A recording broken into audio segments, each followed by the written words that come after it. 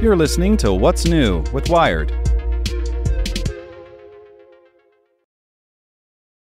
It's Friday, May 19th. I'm Zeke Robison. Today, the true cost of a free TV.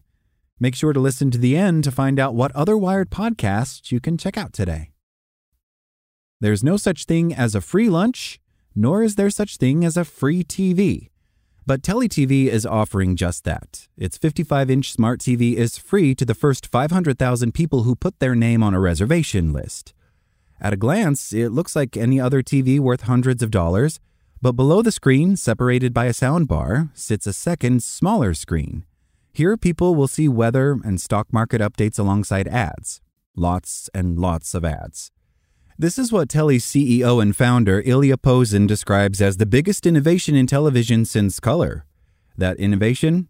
Rather than pay for the big screen you're force-fed advertising through, Tele is giving you the TV free of charge. So instead of paying for a TV and a bunch of channels or streaming services while companies make money from advertising and selling personal data, people can at least get the TV for free, the logic goes.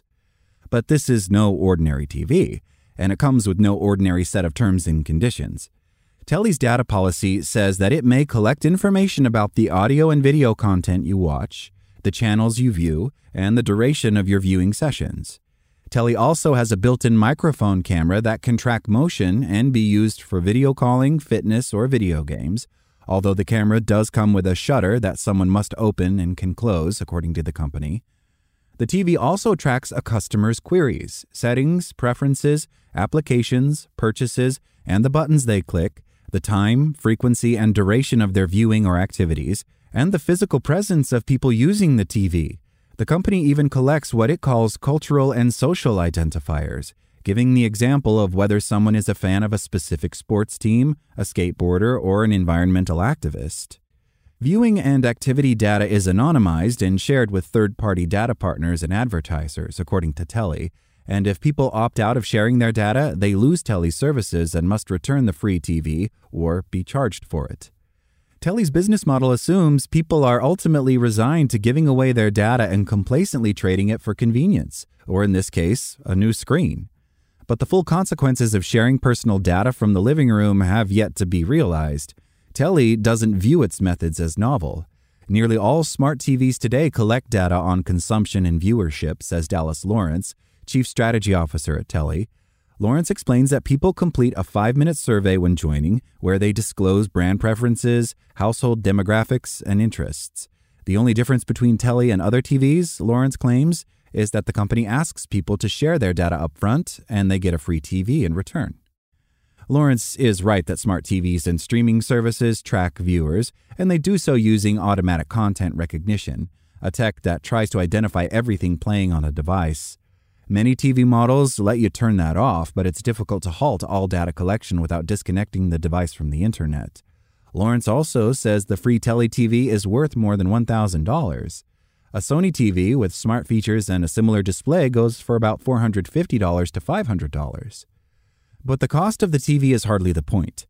The data from a TV paints a picture of multiple people, not just one person using one device. TVs that work in this way collect data like a smartphone, but doing so right in the middle of your living room.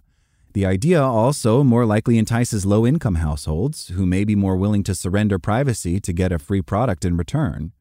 In a world where people are bombarded by tailored ads, a free TV that serves mildly distracting Pizza Hut ads below kids' TV shows might not seem so jarring, but if Tele really is going to revolutionize TV, it may have a profound effect on data privacy. No one, not even Tele, can tell consumers what harms might befall them for the benefit of the company, says David Chafness, executive director of the Cybersecurity and Privacy Institute at Northeastern University. There may be no immediate harm to people who get free Tele TVs, he says, but there's a chance that such technology further normalizes dangerous levels of surveillance. Make sure to check out our other Wired podcasts.